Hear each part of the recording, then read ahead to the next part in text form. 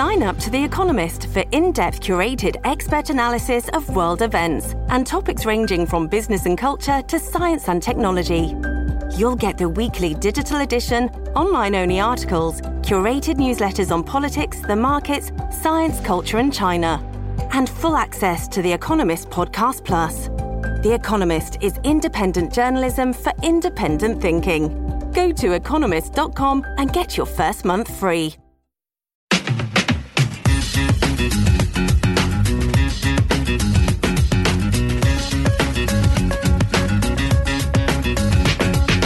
Welcome to the Jason in the House podcast. I'm Jason Chaffetz, and thanks for joining us. We've got a great show today. We're going to get a little riff on the news, highlight the stupid, because there's always somebody doing something stupid somewhere. And then we're going to phone a friend, and this time we're going to call Kennedy. Kennedy, as you've seen her on Fox and Fox Business.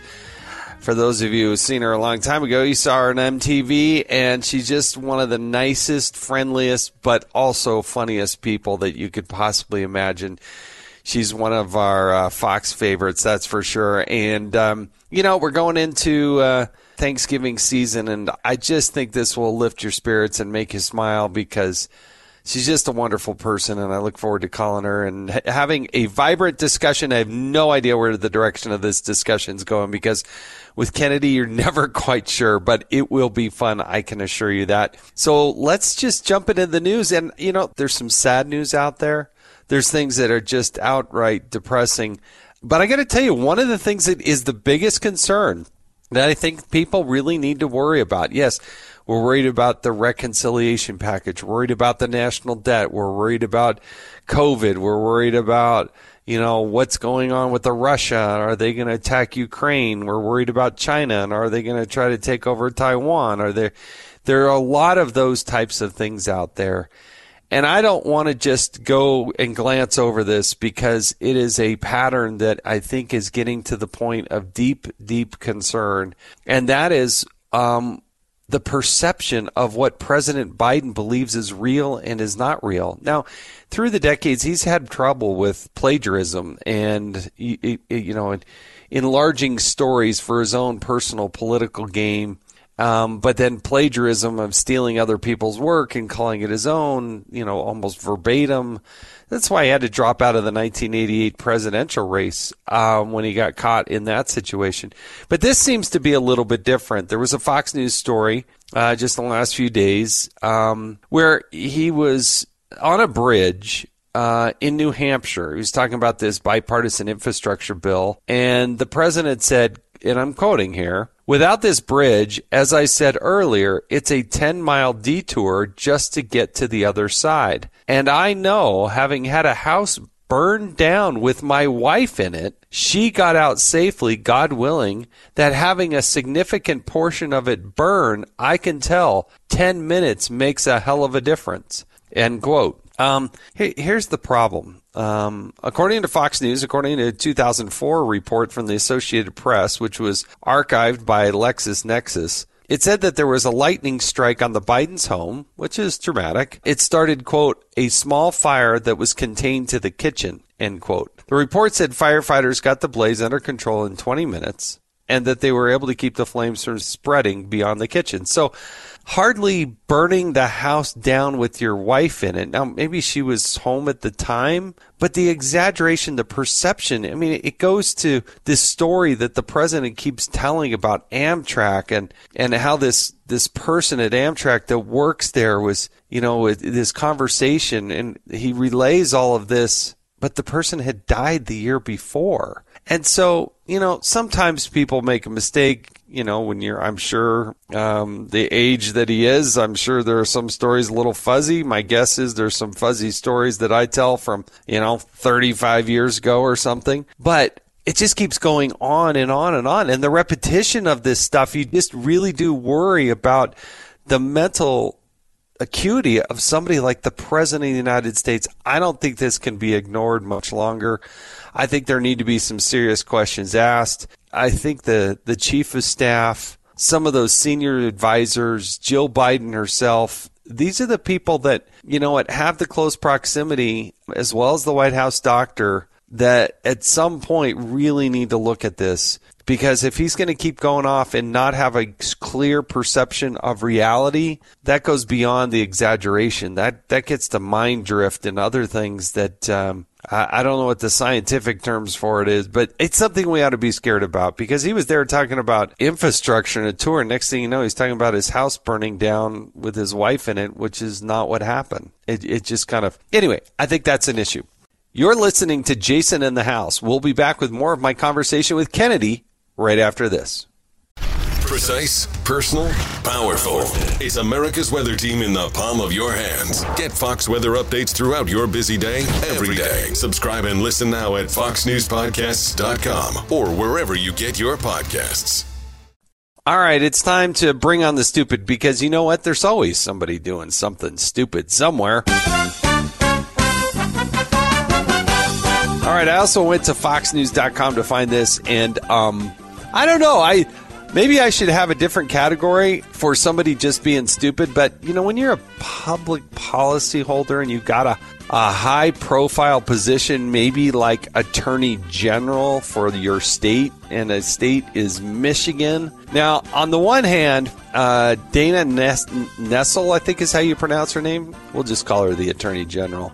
I give her kudos for admitting out loud that she drank too much alcohol on an empty stomach during a tailgate before a college football game, and this is about a month ago. Didn't sound like she sugarcoated it, but she did post up a photo.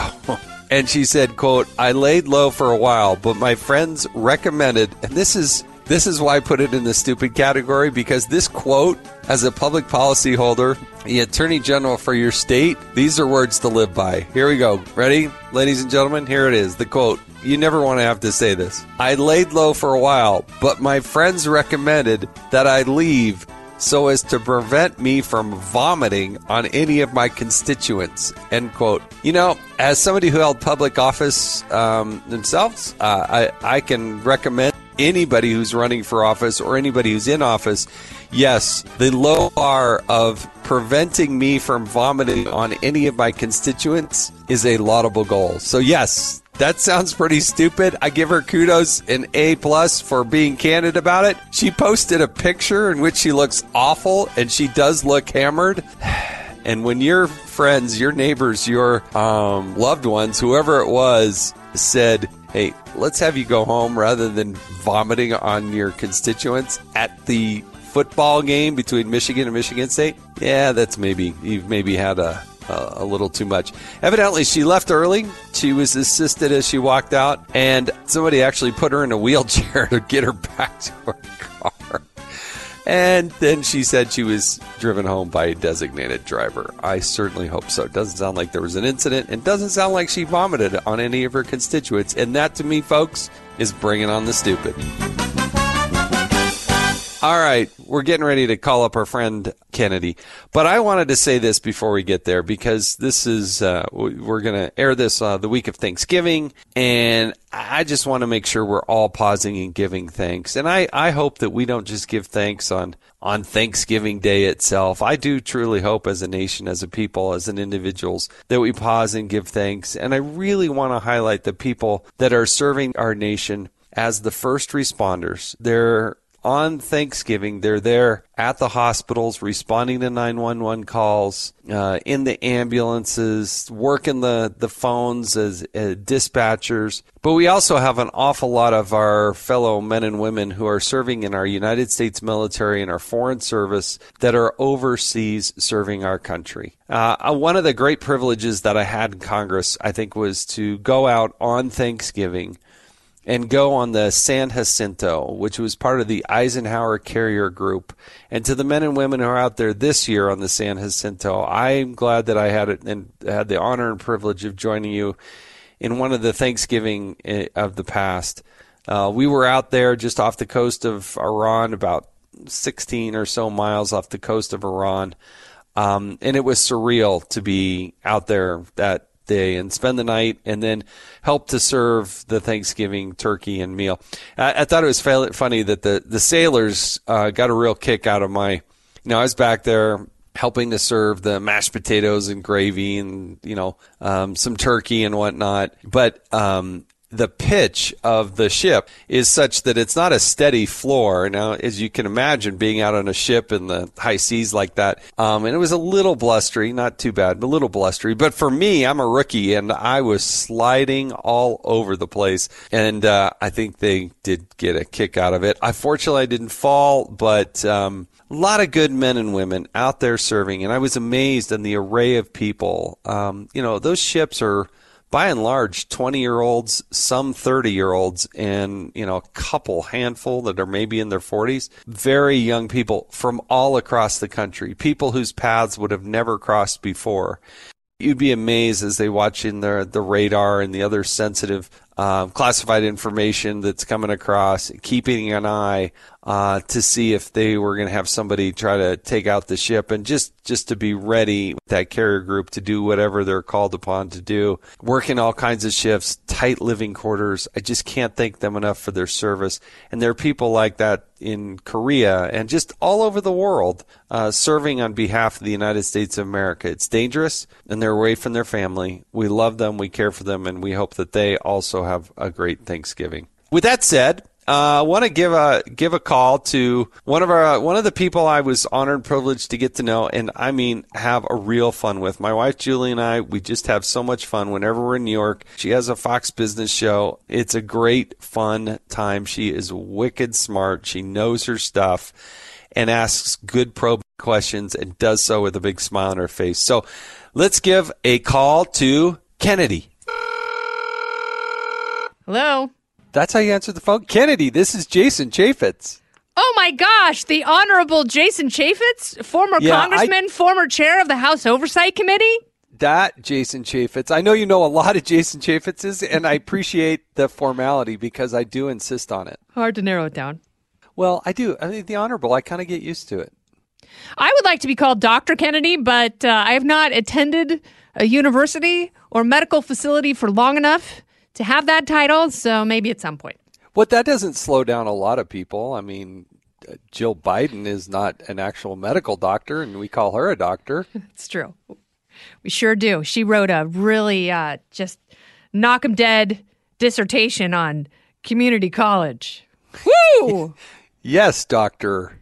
So, Dr. Kennedy, thank you so much for joining us here. You're one of our favorite people, in particular my wife, Julie, just like... I go to New York sometimes and I bump into it, and she always said, well, did you see Kennedy? Like, she really digs you. She really likes you. I think when your wife is here, we should go to some musicals because your wife is super, super fun. Well, thank you for saying that. So if we were there and we were in New York, where would you take us? Ooh, I'm really boring, so we'd probably go to Del Frisco's. All right, everybody listening to this podcast has no idea how funny that is because Del Frisco's is like right next to Fox News. It's very expensive, and it's a boring restaurant with fancy, expensive food. That's absolutely right, and a lot of Fox people go there.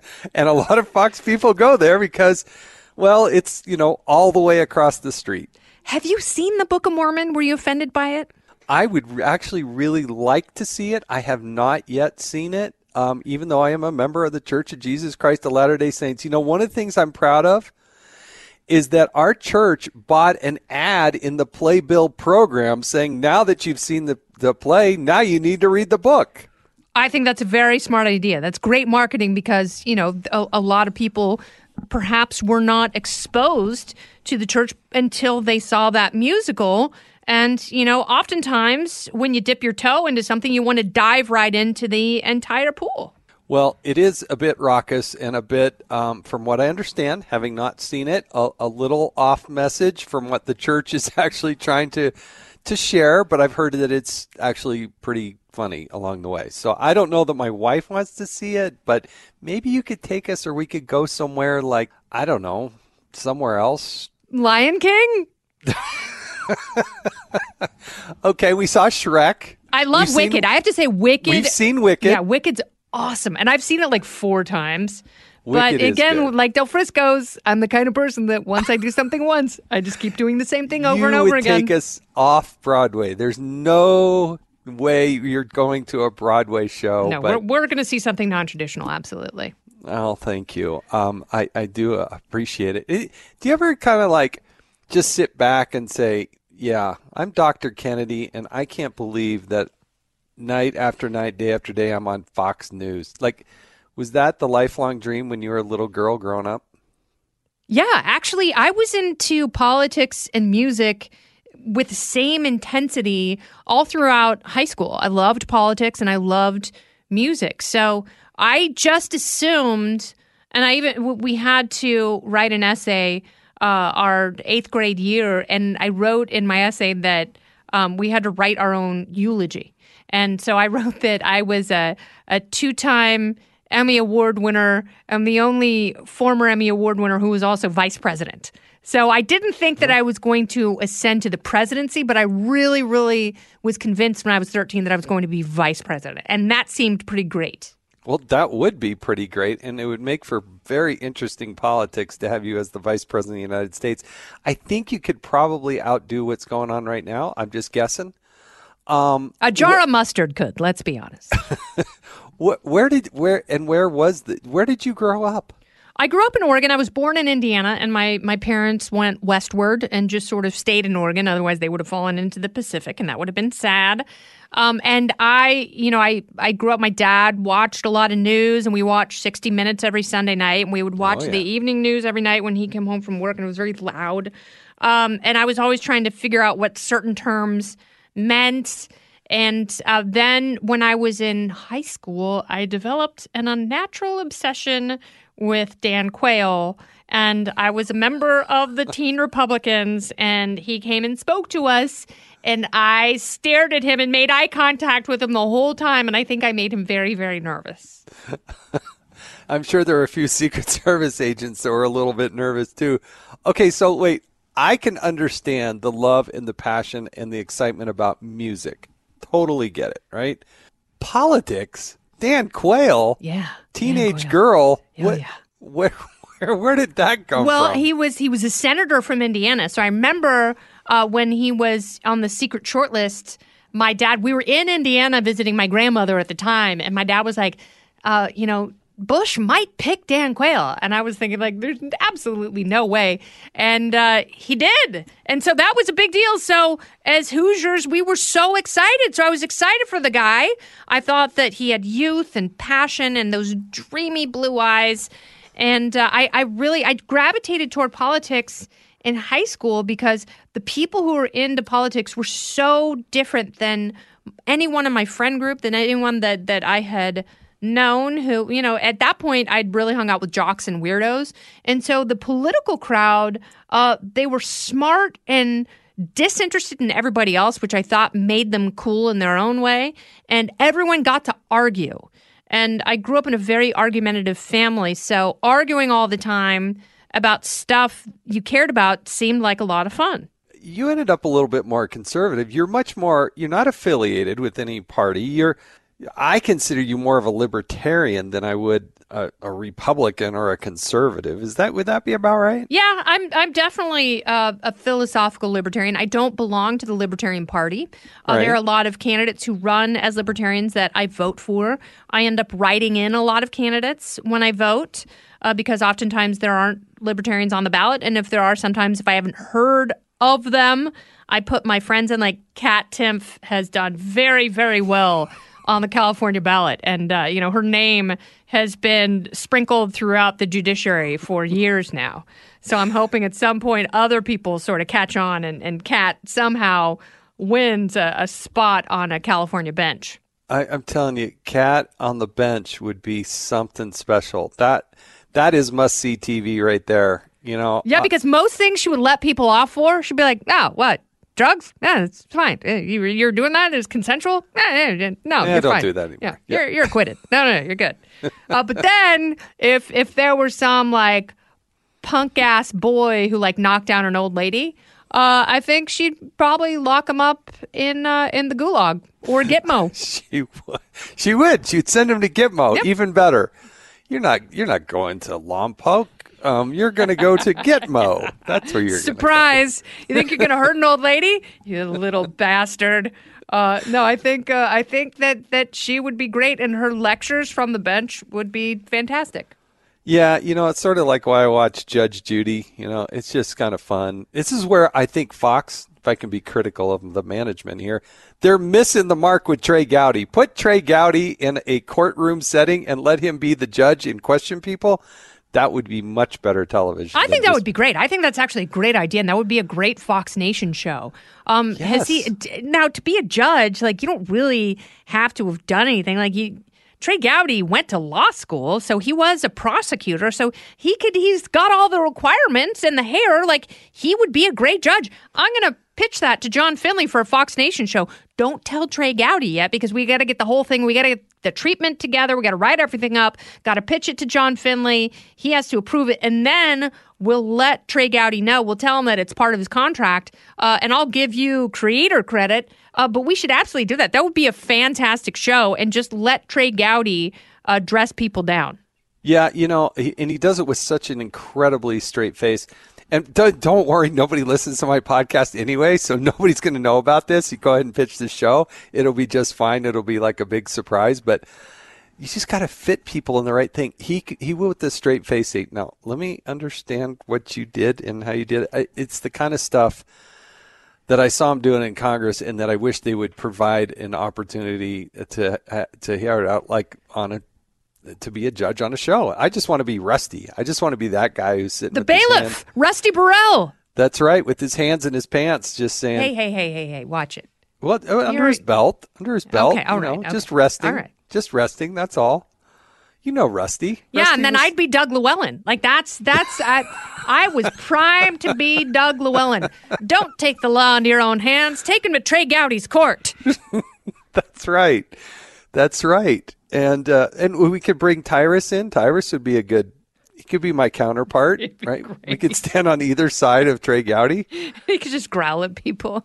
Yes. And then we could rotate it. Yeah. I'd let you be the judge sometimes. And let Kat be the judge. Kat would be a Kat great be judge. the judge. Yeah. And let Tyrus be the judge sometimes too. Yeah.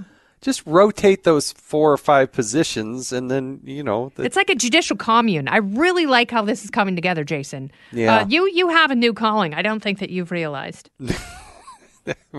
Okay, so let's go back to Dreamy Eyes, the vice president here, Mr. Do you know him? McDreamy. Do you have his number? Have you ever talked to him on the phone? I have met him. His son served in Congress with us. I know. And I've tried to book Dan Quayle on my show like 700 times. And they're always like, yeah, no, he's busy or he won't get back to us. And I'm like, what did I do? Like, what did I do? I talked to him on the phone one time when I was at MTV, and he was very nice, and he sent me an autographed picture.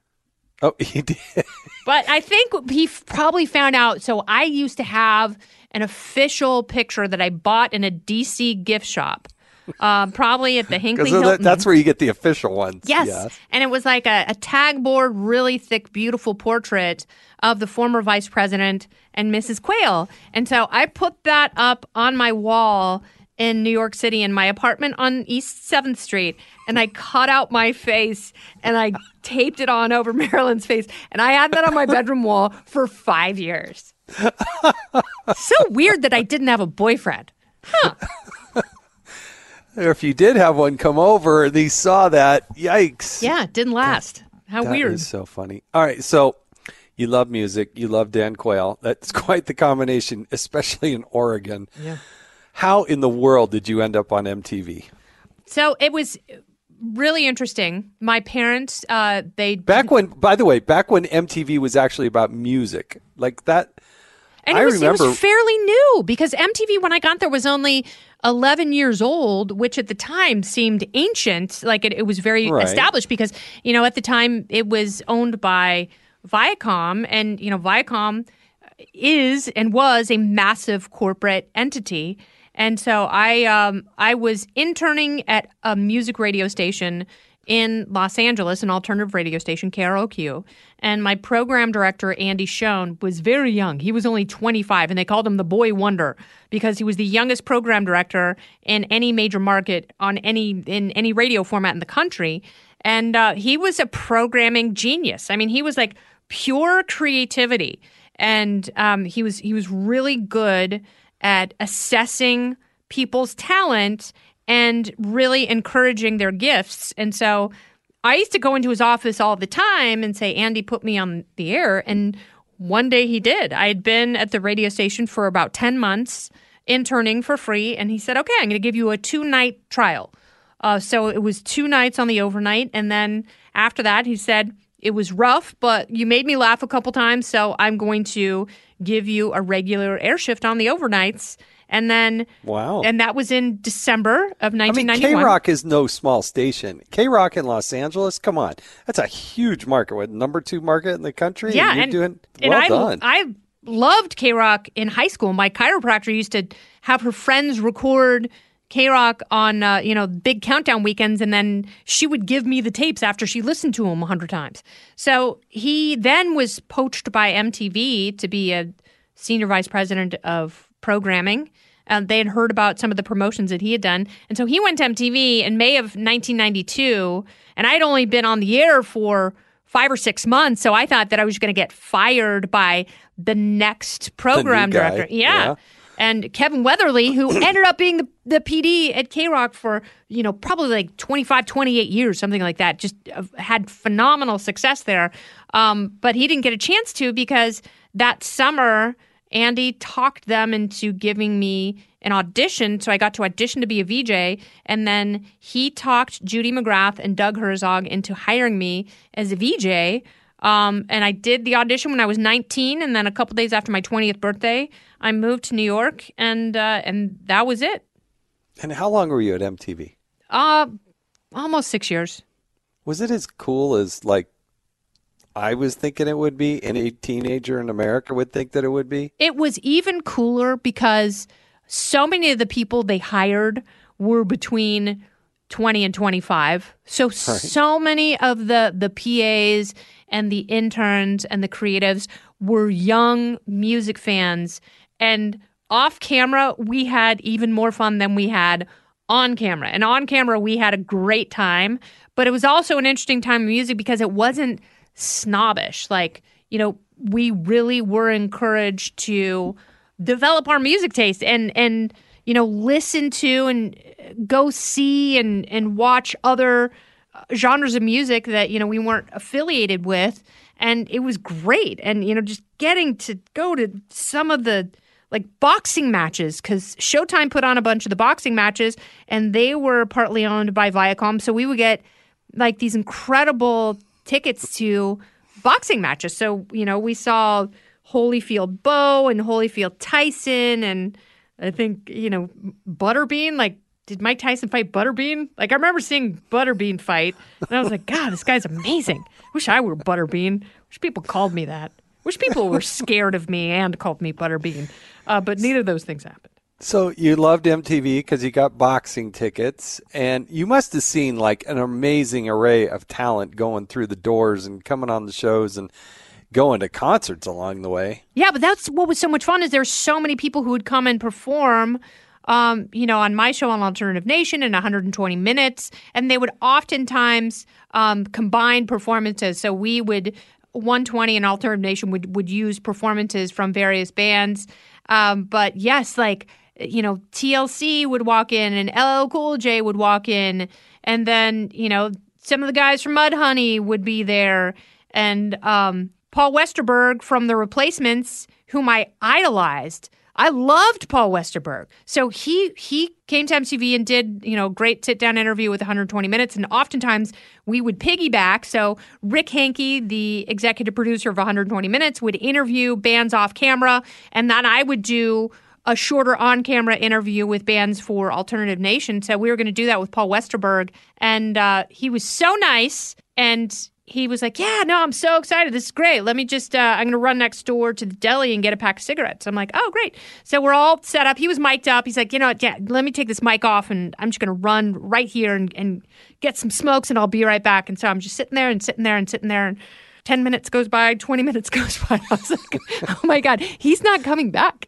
And he just left. He just completely went AWOL, walked out the door, was like, you know what? I don't feel like doing another interview. And he just left. And I was like, this is so funny. It was such a punk rock thing to do. And I saw him a couple years later. I'm like, why'd you do it? I was like, no, I just didn't feel like talking anymore. I was like, okay. Yep. We're done. Yeah, that's it. Good way to kind of end the show. So that eventually comes to an end, and then what did you do? I moved to Seattle and started doing talk radio in Seattle and, really started sort of fiddling with a more non-traditional talk radio format because I had been so hugely influenced by Howard Stern. And so I was on an FM talk station, and FM talk was relatively new. And, my show on The Buzz in Seattle, which doesn't exist anymore, was before Tom Leykis. And I had known Tom Leykis as a serious talk radio guy in L.A., and, I had listened to him. He was very, very popular. But then he sort of switched to women are stupid. It's, why did it take me out Columbine style? Blah, blah, blah.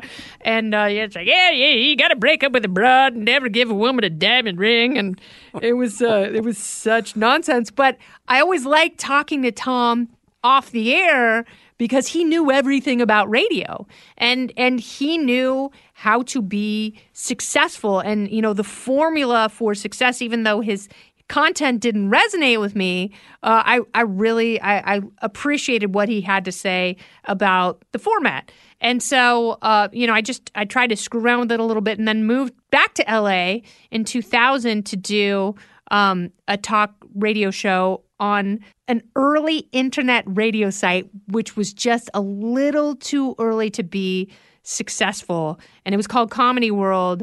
And, it was really cool. I did a show with Ahmet Zappa, and Greg Barrett did a show, and Bobby Rivers and Ken Ober, God rest his soul, the host of Remote Control on MTV, and Beth Lapidus, like all these different comics. Rover did a show there for a while. He still has a successful morning show. And, so I did that. And then Jody Sherman, who was the CEO, lied to all of us and told us that they had 2 years of funding. And then 6 months in, he called a staff meeting. He's like, yeah, we don't exist anymore. No one has health insurance. No one's getting paid. Oh, wow. Yeah. And then, he had a very complicated life after that, and he ended up taking his own life. And it was very, very sad. But he had a lot of creativity and a lot of ideas, but, more demons. You're listening to Jason in the House. We'll be back with more of my conversation with Kennedy right after this. So you're bouncing around doing that, and then how in the world did you end up with Fox News? So I had started working with Reason, doing pieces for Reason TV and writing for Reason.com. And they had approached me about developing sort of a Sunday morning libertarian talk show. And so we went and pitched it to Fox. And John Stossel was hosting a weekend show on Fox Business. And he hired me to be his correspondent in 2012. Yeah. And then I started covering things for Stossel and did, tons of really fun and dangerous packages. He sent us to Detroit and to a gun range, an outdoor gun range with bullets whizzing by our heads, in Austin to shoot the 3D printed gun. And, we went to a raucous public school meeting in Oakland because there was a guy there named Ben Chavis who was running very popular charter schools that were infringing on some of the Oakland public city schools. And so there was a lot of pushback there. But he sent us all over. And then we pitched a show called The Independents that was on Fox Business for a while. And that was canceled. And then my show debuted in January of 2015. Well, for those of you that haven't seen Kennedy's show, you got to watch it. It's just, you do such a great job. I mean, it's just funny, but you're hitting the main issues, and you're drawing out the points and points of consideration that people should think about. And I think you do a fabulous job with it. Well, you are so kind. I love it. I mean, I have to say, and this is all I want for my girls. Find something that you love. And, chances are if it's something you really, really love, it's going to be more competitive. So if that's the case, then you have to work harder and you have to figure out what your gifts are and what your deficits are and try and reduce your deficits and increase your gifts. And, it's a fine balance that we all have to go back to constantly. But when you are blessed to apply that to something that you love, For me, that's where real fulfillment comes from. And I love where I work. I love the people I work with. I look forward every day to coming in and knocking things out with my team. And, it's like chronia pola, as they say in Greek, which means many years. Well, where you've been obviously very successful at this through the years, but a lot of people wanted to be on MTV. A lot of people want to be on Fox, but you do it and you're successful. What's the difference? Like, what's the secret sauce for Kennedy? I think I don't hear no. I hear not now, and then I go back and I just find a different way of doing things. Right. And I think, when people operate with a sense of entitlement, they shortchange themselves. But when someone tells you no, and you think of it as a minor obstacle, and then you just go back and try and figure out, okay, then what can I do better or differently or both that will change that to a yes? And and I think there's just, a little bit of tenacity and I keep going and I keep going and I just try and keep my head down and, try not to get in too much trouble, but try and have as much fun as possible. Well, that you definitely do. But go back to early little girl Kennedy again. I mean, not everybody can speak and think and do the instant creative thoughts that you do. What were you doing as a little girl that was like gave you those experiences, or that just pop out of you naturally when you were like 4 years old? No, I have two older brothers and, who were both funny and very quick. And so the only way you scored points in my family was to have comebacks.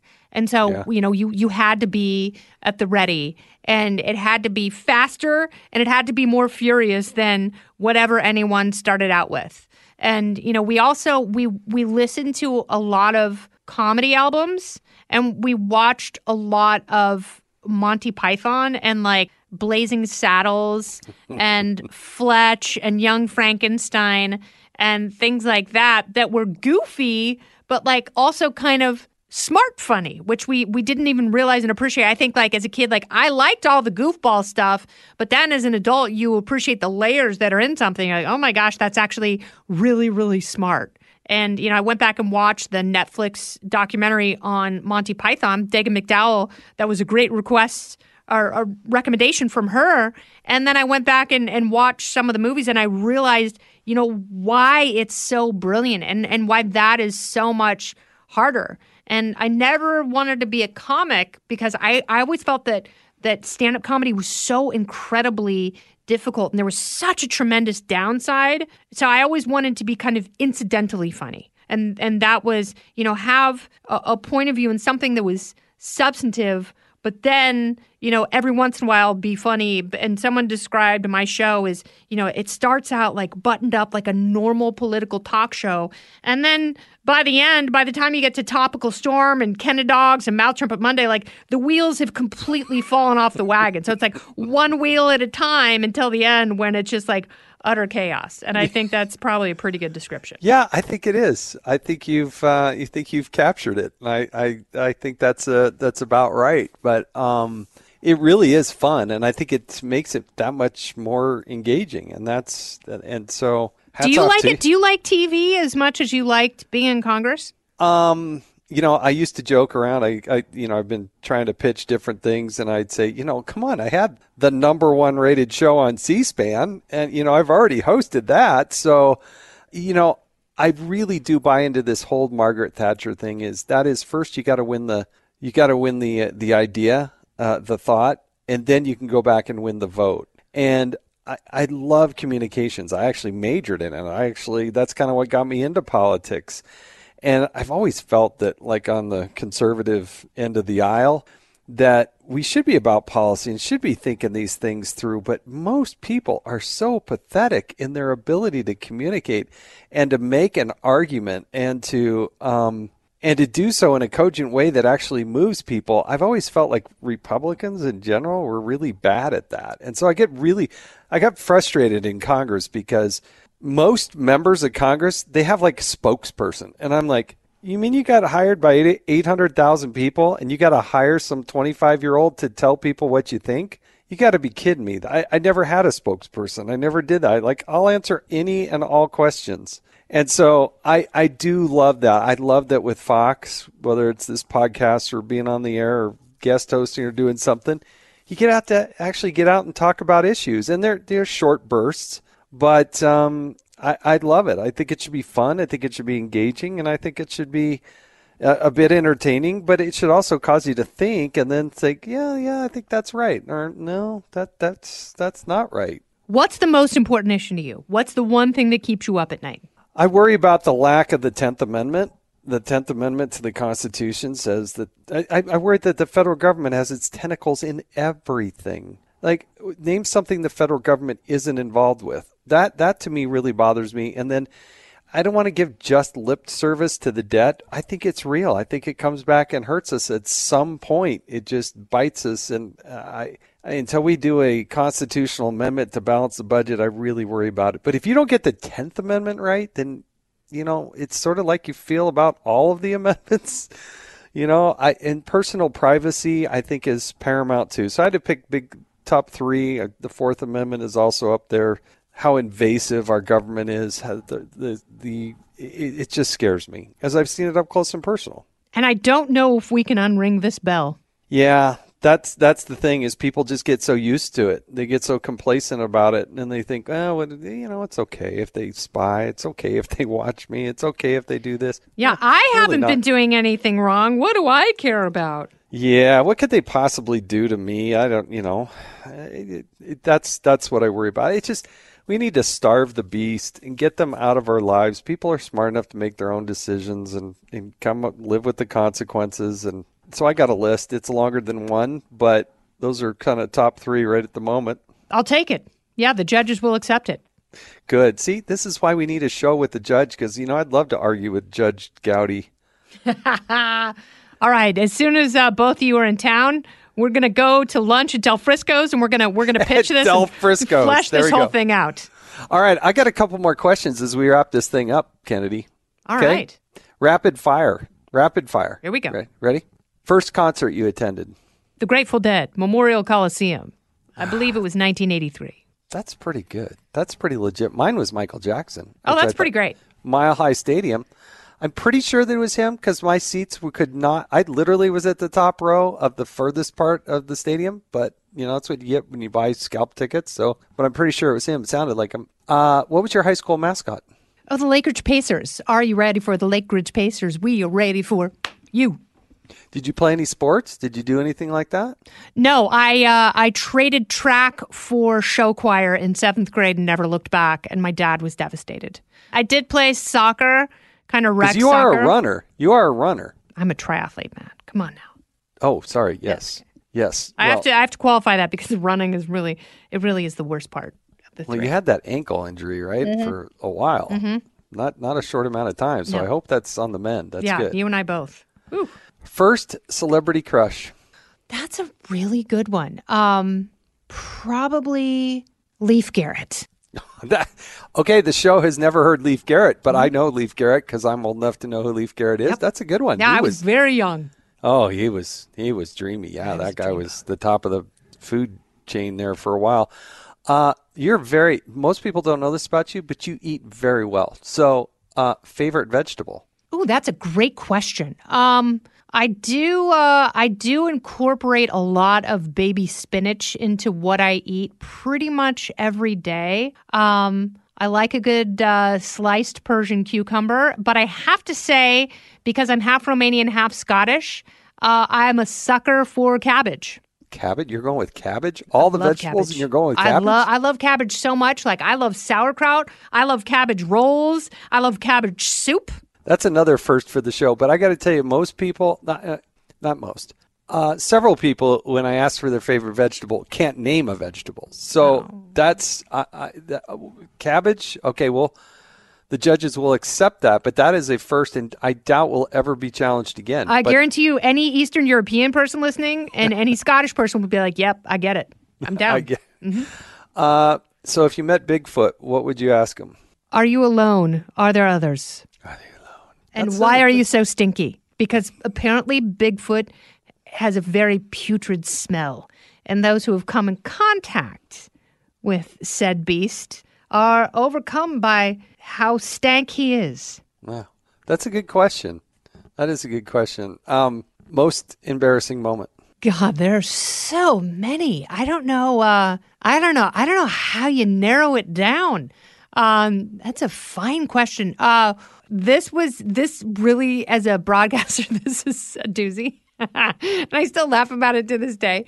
So I was covering the Olympics for CBS in 1998 in Nagano, and there was an all hands on deck meeting trying to figure out like how we were going to do the closing ceremony and who was going to be where and who was going to interview who, and it's always a big deal in the closing ceremony, like which decorated athlete is going to be carrying the American flag. And it's always, it is a true point of honor. Patriotic moment. Absolutely. Yeah. And you're representing your country, you're representing the Olympic ideal.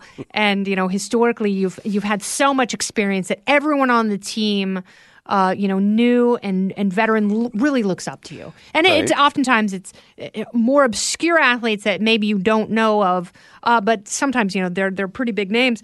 So one of the senior producers said, "Who do you think is going to carry the flag during the closing ceremony?" And I looked at him and I go, "Wayne Gretzky." And he looked at me like I was the dumbest person in the world. And I was like, I'm totally kidding. But I took too long to say it, and my face was bright red. And I was like, I know he's Canadian. That was a total joke. I just said that because he played for the New York Rangers, okay? But I know it's not Wayne Gretzky. I know that. But he looked at me like I was the dumbest person in the world. That is a great answer. All right. If you could meet one person, dead or alive, have them over for dinner, who would that person be? Socrates. Oh, interesting answer. You got some questions for that philosopher, don't you? Yes, I do. Absolutely. And I got to stand in what they believe is the cell where Socrates died. And I got to read philosophy at, the ruins of Plato's Academy. Wow. Yep. When I was in Greece. You've obviously thought this through. I'm impressed. I have a lot of very specific questions about the Socratic dialogues, the Socratic method, sophistry, all sorts of stuff. Wow. At some all right. A unique talent that nobody knows about. Oh, that I have? Yeah. What's my unique talent? Well, not Wayne Gretzky. You. Yeah. Yeah. It's my ability to channel Wayne Gretzky's greatness. I'm really, really good at getting knots out. Really? Mm-hmm. Yep. So when my daughter had 3 necklaces that she'd been wearing at once, all with very thin chains, and I had to extract them from her neck so she could go to a soccer game, I had a needle and a pair of pointy tweezers, and I had to work. It was like a movie where there was a time bomb that was about to go off on a safe. I've got the stethoscope in the safe, and it's like tick, tick, tick. But I was able to remove all 3 necklaces, and they were unharmed. Yeah, as you were saying that, I was thinking of 24. The show 24, where they're in some big city like Washington D.C., but they're always 4 minutes away from wherever they need to be, and that time is ticking down. Yeah, that's what I was thinking of. And I can fall asleep anywhere. See, I can fall asleep on a plane. In fact, I have a hard time not falling asleep. As soon as the plane pulls away, I'm out. Yeah, that's it. That's like I feel like they pump something into the plane ether. It's a narcotic, because the second they start to taxi toward the runway, I'm like, Grr. I think it's because it forces me to sit still, and I don't sit still very well. Yeah. And I can't move my legs, and I always get a window seat, and I just fall asleep. Window seat's the best. It's the key. It is the key. All right, what do you believe about UFOs? Oh, I believe that they are absolutely real, and there are there are civilizations beyond our comprehension.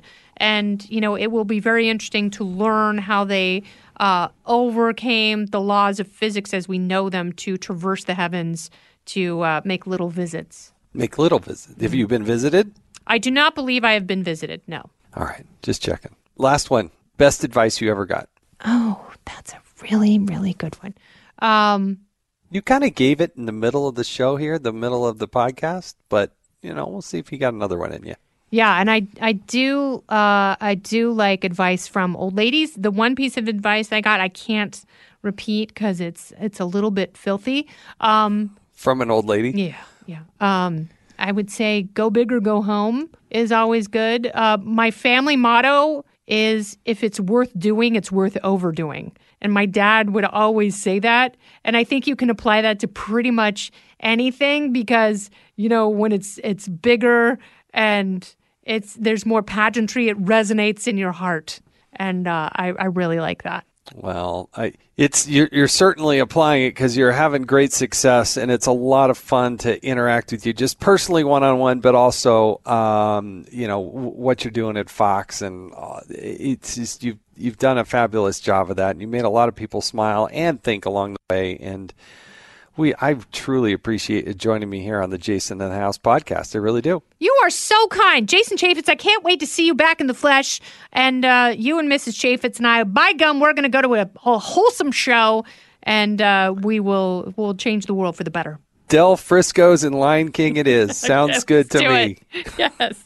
Kennedy, thank you so much. Appreciate it. Thank you. Kennedy is just like, yes, you hear that conversation, you just know, she is just a fun person to be around and very thoughtful. And I had Dan Quayle. I had no idea. That was kind of fun. All right.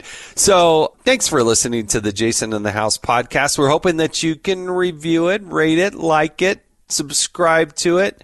We got a lot of good, interesting people coming up, and an archive of people that we've had discussions with through the months here. You can go over to foxnewspodcast.com to find some other podcasts that are out there, and we'd appreciate it if you join us again next week.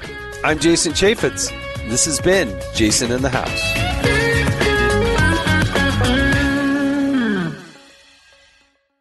Put the power of over 100 meteorologists and the worldwide resources of Fox in your hands with the Fox Weather Podcast. Precise, personal, powerful. Subscribe and listen now at foxnewspodcasts.com or wherever you get your podcasts.